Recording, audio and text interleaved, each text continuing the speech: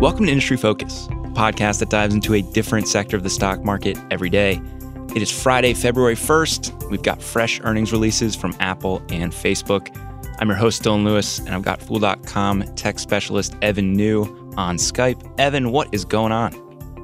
Tired, man. It's a busy week. Like I said last week, earnings season. There's no sleep for you during earnings season. You got to keep up to date on what's going on with all these companies, you know? Someone's got to do it. It's a tough job, and we appreciate that you do it for us, Evan. We had a lot of big companies this week. We can only cover so much, though. We can only cover so much. We are going to spend today's show talking about Apple and Facebook, two businesses that we frankly spend a lot of time on, and I'm wary of over-covering them because, you know, they're very popular, they're very widely reported on. I look at both of the earnings that we're going to discuss today, though, and say, you know, these are companies that are at kind of critical crossroads. For Apple, it's a change in how they're actually doing some of their reporting, and I think this is the first time we're getting a glimpse at that. For Facebook, it's a business that has some serious risks to address, and I think for those reasons, even though we talk about them quite a bit, it's worth diving into these releases, Evan.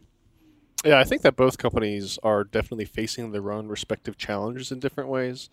And I mean, it's not often you hear about Apple facing these iPhone, but that's exactly what's happening. I mean, total revenue fell 5% to $84.3 billion. Net income was about flat at $20 billion. But earnings per share hit a new record of $4.18 just because Apple just keeps buying back so much stock that, you know, that profit gets spread out across a fewer number of shares, so it's, you know, highly accretive to earnings per share. iPhone revenue, of course, is a big one there, and that fell 15% to $52 billion. But outside of the iPhone segment, everything looked awesome. You know, if you just cover up that one part of the earnings release, everything else looks great, Evan.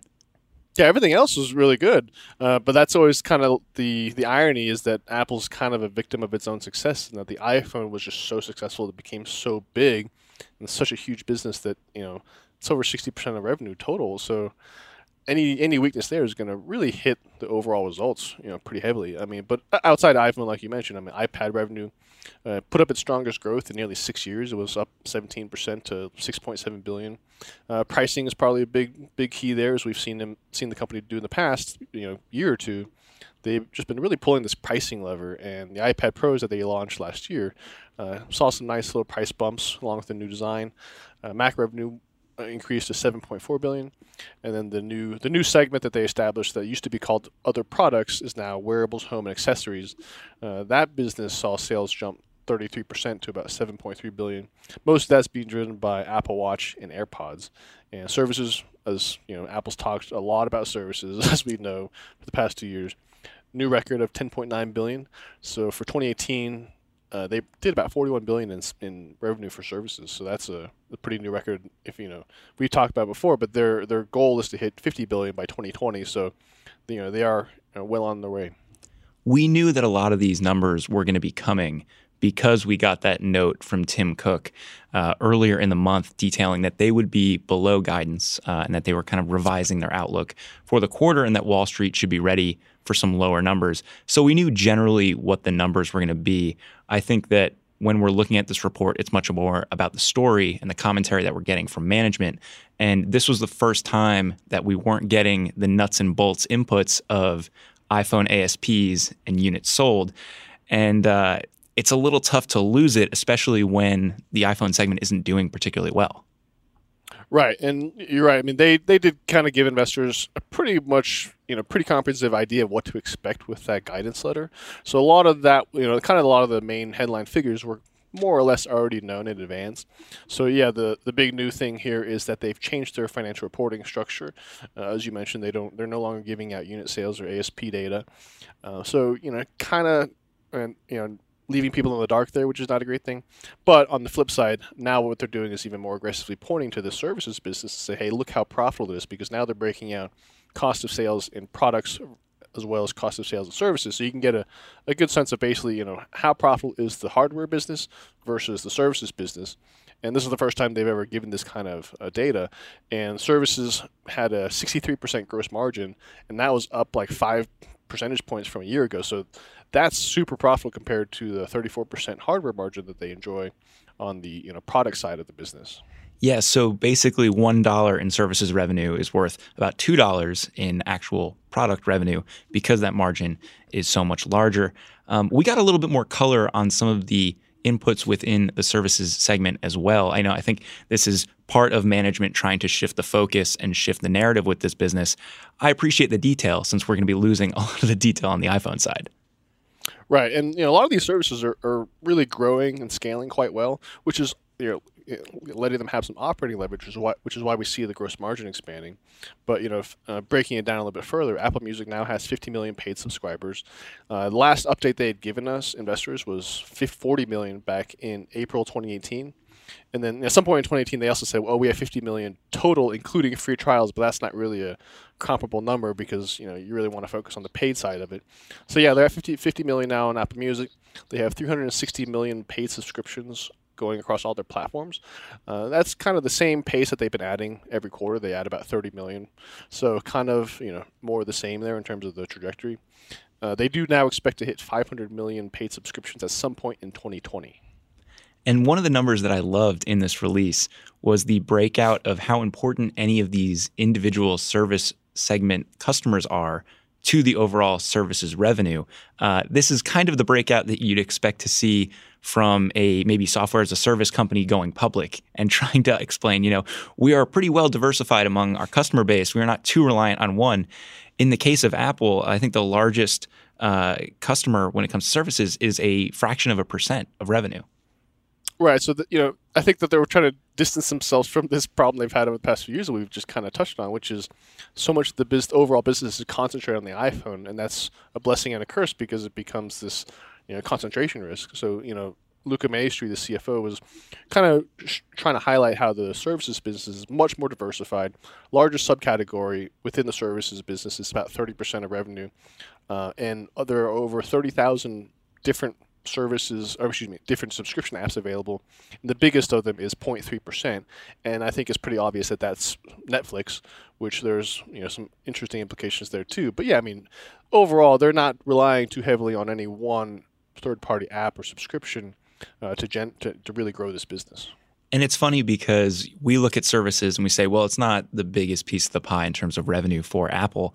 And in the scale of Apple, sometimes you forget that this business is on the scale of most multinational companies, this services segment they have. And the level of detail we're getting now reminds me of the kind of reporting you would get for almost any other services company. For them, it just happens to be nested within this larger hardware empire.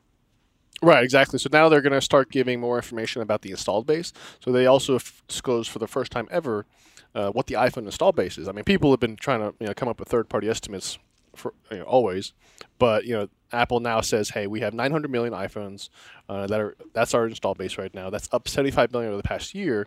And to your point, that's kind of like how a company like Microsoft might talk about its Office business in terms of how many commercial seats do they have or how many consumer seats do they have. So it's all about the seats that you have that are generating that recurring revenue. So the installed base is really the driver behind the services business because Apple's challenge is to try and get more people to be subscribing and paying for these things, and they are making progress on that front. Evan, I want to spend a little time talking about some of the major challenges that led to this revised guidance that we saw. Tim Cook spent some time on this during the conference call, and I think it's worth looking at these because when I take a big picture look at this business, a lot of this doesn't seem like simply one quarter issues. This seems like stuff that might plague the business for a while. And one of the things that he focuses on is the fact that the strength of the US dollar is making Apple products more expensive in other parts of the world. And in the conference call, he specifically talks about Turkey and the fact that the lira has depreciated, I think, 33% over the past year. And when you think about that type of relative currency depreciation, that just makes Apple products so much more expensive in these other markets. Right, and that's been a real challenge for them. And here in the U.S., we're not subject to that kind of volatility because obviously Apple prices their products in U.S. dollars, and we're in the U.S. So you don't have this kind of volatility associated with foreign exchange rates. Whereas in international markets, particularly emerging markets, when the U.S. dollar is strengthening against the local currency, Apple has to adjust its prices and effectively increase its prices just to bring the same amount of money home in U.S. dollar terms. But from a local consumer's perspective, this iPhone, has just gone up in price over the past year. For example, Tim Cook mentioned that the iPhone XS starts at $1,000. Last year's iPhone 10 also $1,000. But if you're a local consumer in one of those international markets, 10s might start 20% higher than 10 did last year, and that's not something that's good for sales. That's hard to justify to consumers because they don't care about the foreign exchange implications to Apple. They just want to get a good product. Yeah, and for a while, it has been something that they haven't been as concerned about. They've done hedging on foreign exchange, but they haven't really worked that as much into their pricing strategy.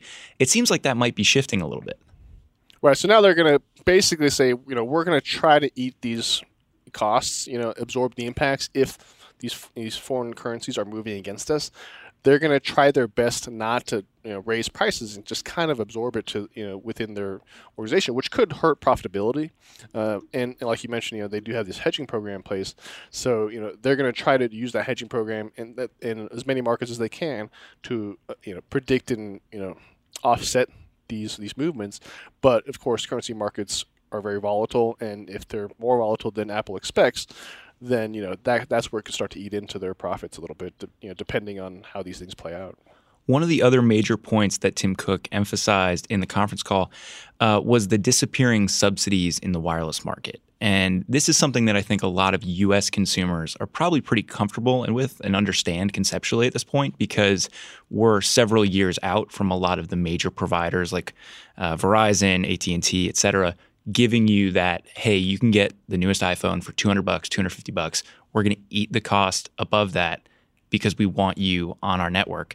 That is not the case in other markets. There are other markets where subsidies in the wireless space are much more common, or were. They are kind of getting rolled back a little bit as well.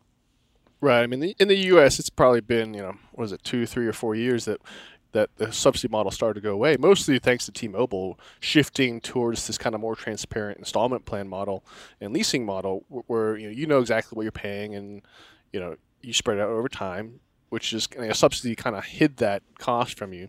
And we all U.S. consumers, when we kind of started to come around to the new model, there was a sticker shock of like, oh wow, smartphones actually cost $500, $600, $700, $800, or now $1,000. But yeah, in other markets like Japan, I mean, they're still predominantly on the subsidy model. So those markets still have to kind of make the transition that the U.S. did a couple years ago. And that is just going to sting the ability for them to charge high prices on top of some of the other Forex issues that they might be running into. One of the other things they emphasized is the battery replacement program. We've talked about this in the past, but I think it's worth repeating here. That is something that undeniably extended the useful life of models that people already had, which made them far less likely to upgrade to the new stuff that Apple has made available.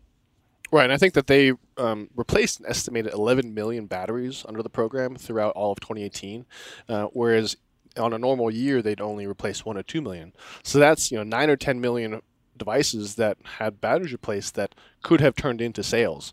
And I don't remember the number off the top of my head, but I ran the numbers a while ago. And it's billions of dollars worth of potentially lost sales of people that might have upgraded their phones that year, but instead just got a battery for $30.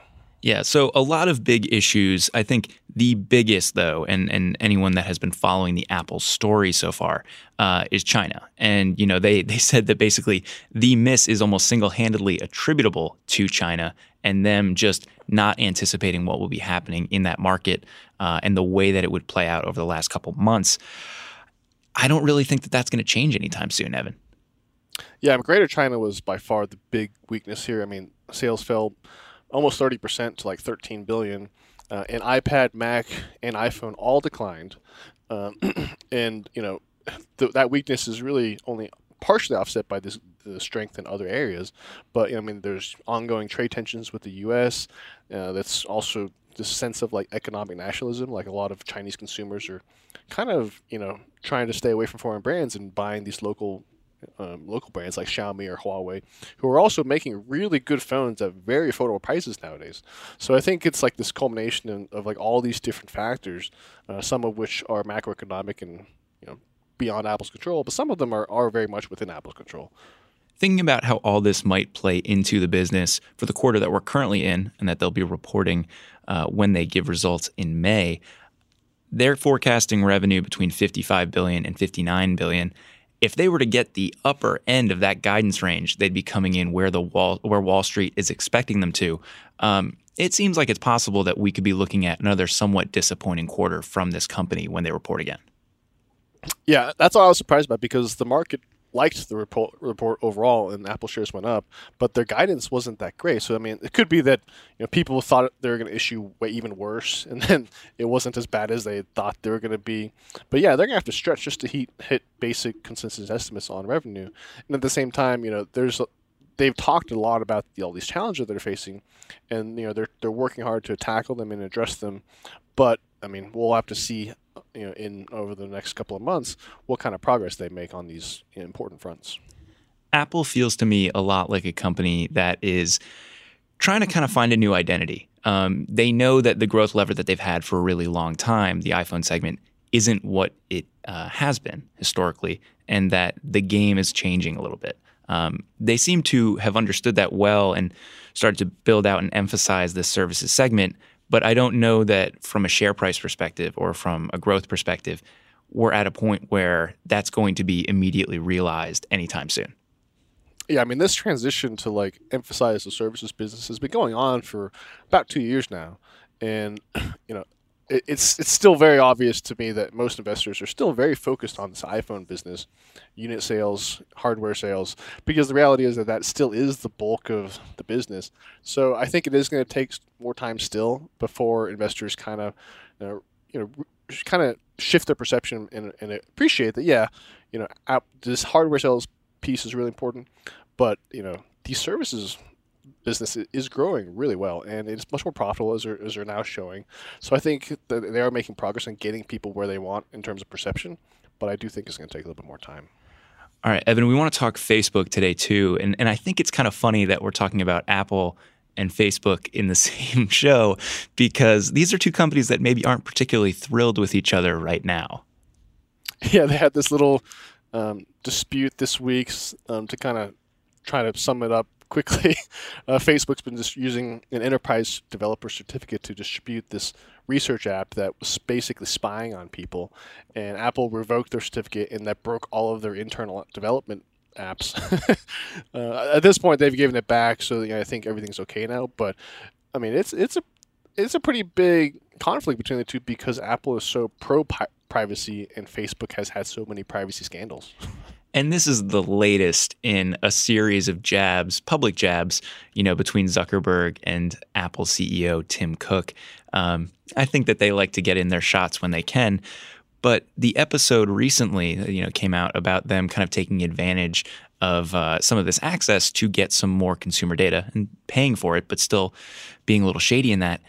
It reminds me of this thought that I had a little while ago, which is I think that Facebook is kind of the Wells Fargo of tech at this point. You look at this company and you're like, okay, I think we've gotten through it. I think we've weathered all of the bad news that could possibly come up.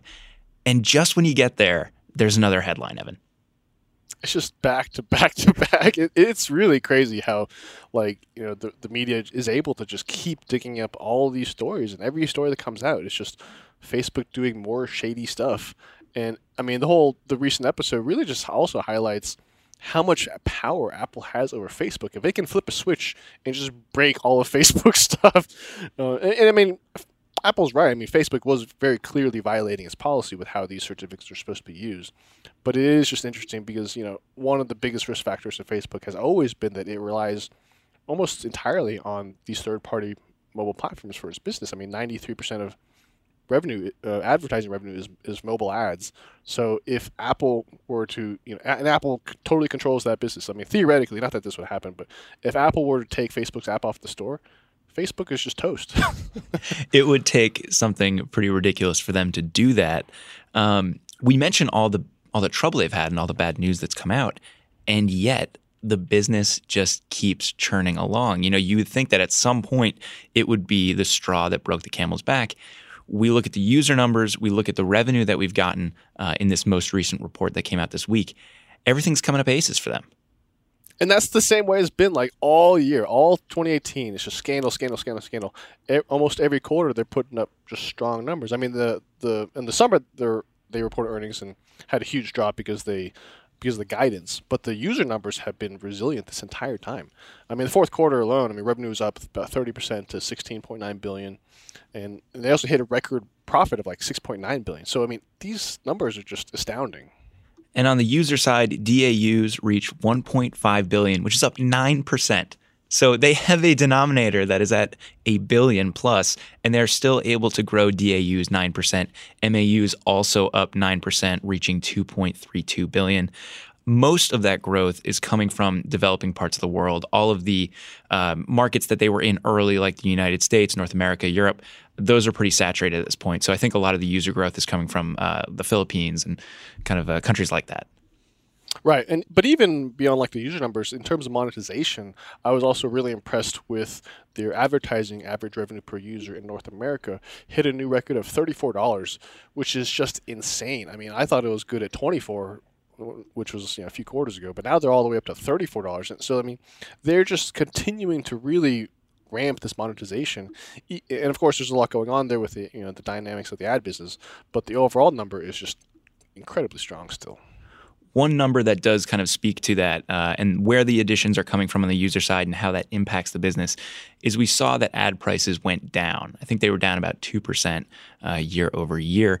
And that is because the ability to monetize some of the people that are coming on in developing markets just isn't there in the same way that American users or Canadian users or European users would. There's a different value in terms of ad reach to those different regions. So that is probably going to continue to happen a little bit as we see more and more of the growth come from developing parts of the world. Another thing to kind of keep in mind as you're looking at that ad price number is that a lot of the ad load in the feeds for Facebook and for Instagram is fairly saturated as well. And so a lot of the new impressions that we're going to be seeing on these platforms are going to be in the Stories product, which is kind of new testing ground for a lot of these ad companies.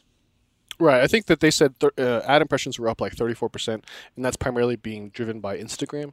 And some of the also slippage in the pricing is, I think they also mentioned, is some of the usage of their services is shifting towards kind of these features that are less monetized currently, like Stories. But they have started to monetize Stories now. They have 2 million advertisers that are already promoting inside of Stories. So I think that there are, they basically have to kind of navigate that shift, but they've been able to navigate these types of shifts in the past. So I would be pretty confident that they'd be able to do that again. But that is kind of part of what the challenges right now with being able to transition there. All told, the company said that they have 2.7 billion people using one of their properties in the month of December, which is just incredible. I think management's emphasis of that number speaks to a larger organizational philosophy of, okay, let's look at everything holistically. Let's look at all of this as a portfolio of properties rather than just one other one over here, and a third and fourth. Right, and they first introduced that metric last summer, this like family-wide audience metric, and back then it was like 2.5 billion, so now it's at 2.7. So that number is still growing. But yeah, I agree that I think that a lot of what's happening is that the core Facebook platform has always been obviously very important, but most of the growth these days are coming from other platforms like Instagram. So the more significant financially that these other platforms become, then it kind of calls into question like, okay, when are you going to start breaking out more detailed results and metrics and give investors this transparency around these other businesses that are super important? So I think that basically what this family-wide audience number does is it's kind of acknowledging that, yes, this is really becoming more important beyond outside of Facebook, but instead of giving us like breaking down numbers here and there on each individual platform, they're just going to combine it all. And I think it makes a lot more sense that way because if you look at it, they also advertise across all platforms. Like when you're buying an ad on Facebook, you can have them automatically place it for you, and that basically can place it on any of their platforms. So in a sense, they already treat them all like one platform. So this is just kind of reinforcing that approach. And it also kind of ties into this major news item we saw a little while back about the company deciding to merge some of the messaging apps and kind of looking at what they're doing with WhatsApp and the end-to-end encryption and possibly rolling that into some of the properties that people are maybe a little bit more familiar with Messenger.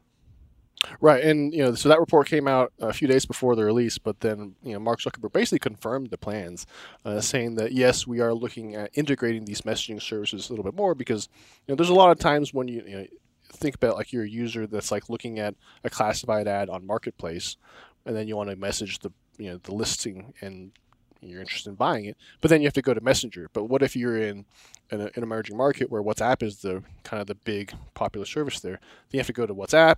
You know what I mean? So there's just all these different ways, and that can be kind of jarring. So I think that the idea is to kind of unify these apps, allow you to message across the services better for the sake of user experience. Looking forward, Facebook is trying to wave the flag a little bit and say more revenue deceleration is coming. This is something that they've been trying to get the street to understand for quite some time. We talked a little bit about the reasons for that, and that the ad loads are pretty saturated on the news feeds for Facebook and Instagram. Most of the growth is going to be coming from stories, which have lower CPMs.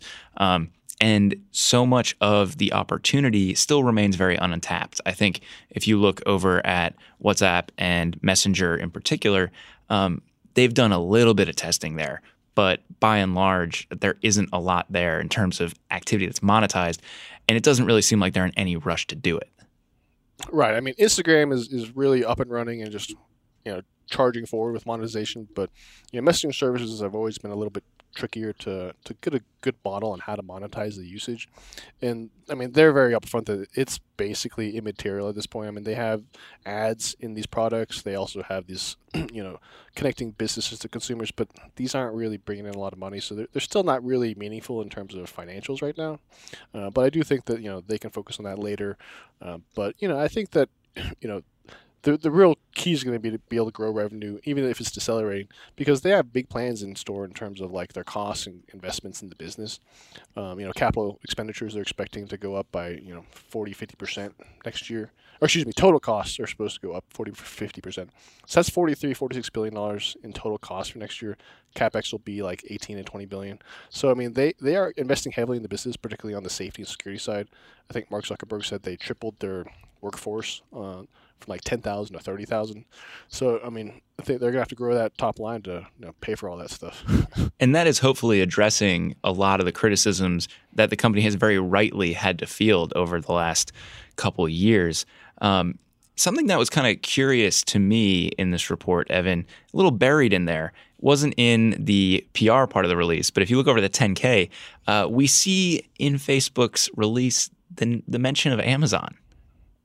Yeah, they actually mentioned Amazon as a competitor in advertising for the first time ever, which we've talked about before. But Amazon is really expanding aggressively into advertising because, of course, advertising and commerce go hand in hand, and they're just such a huge player in commerce that they have a huge opportunity with just having merchants advertise on Amazon directly as opposed to Google or Facebook. Yeah, and so you see both of these companies kind of treading into the other one's space a little bit, with Facebook deciding to focus a little bit more on commerce and seeing what the opportunities might be there on Instagram in particular, because it lends itself so well with product featuring, and Amazon deciding we're going to kind of check out ads and see what we can do there. It's kind of funny to see them dipping their toes in each other's ponds, so to speak. Yeah, and it really kind of speaks to, Facebook really, 2018 was all about beefing up safety and security after all of these scandals. And I think that, now that they've made some progress on that front, obviously there's still new scandals coming out every week, apparently. But I think 2019, they're going to try to kind of refocus back on core product development.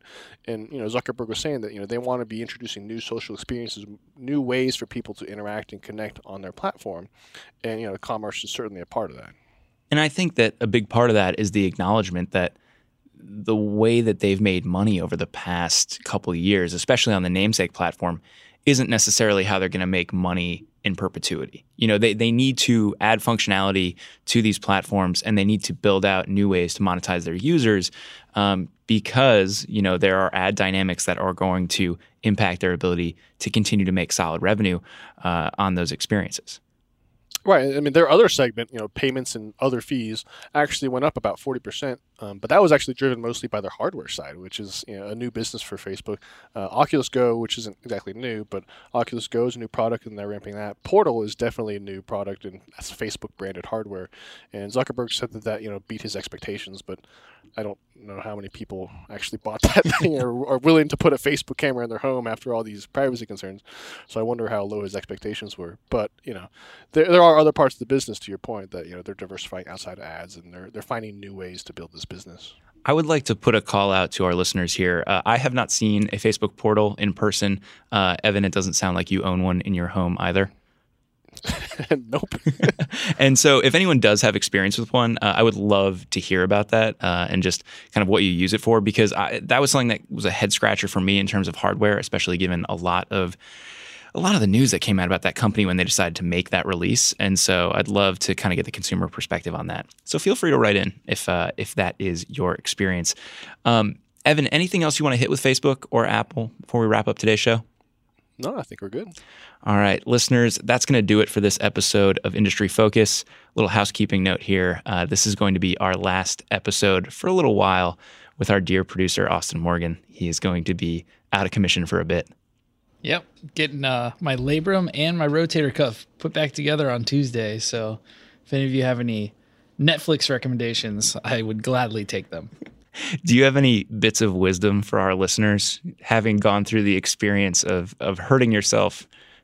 And it's just not worth it. It's just not worth it. Maybe the story behind how you hurt yourself is worth telling. Yeah. So we were playing a softball tournament, and last game of the day, we were about to lose because we lost a girl. So we were down a person. We were losing anyway. Ball hit up the line. I was playing right field and had a full sprint. Took a full speed dive and landed a little heavy. The ground was a little wet and I stuck and just blew up my shoulder. And here we are. So in a couple weeks, we'll have a new and improved Austin Morgan. But listeners, if you have any suggestions for things for him to do, for things for him to watch while he is hanging out in a hospital bed or hanging out at home, please send them along, or any wishes for him. I'm sure he'd appreciate that. Very much. Otherwise, that'll do it for the show. Of course, if you want any more of our stuff, listeners, you can subscribe on iTunes or check out all of our videos from the podcast on YouTube. Necessary disclosure here that people on the program may own companies discussed on the show, and the Motley Fool may have formal recommendations for or against stocks mentioned, so don't buy or sell anything based solely on what you hear. Thanks again to Austin Morgan for all his work behind the glass. We'll be having Dan Boyd sub in for the next couple weeks.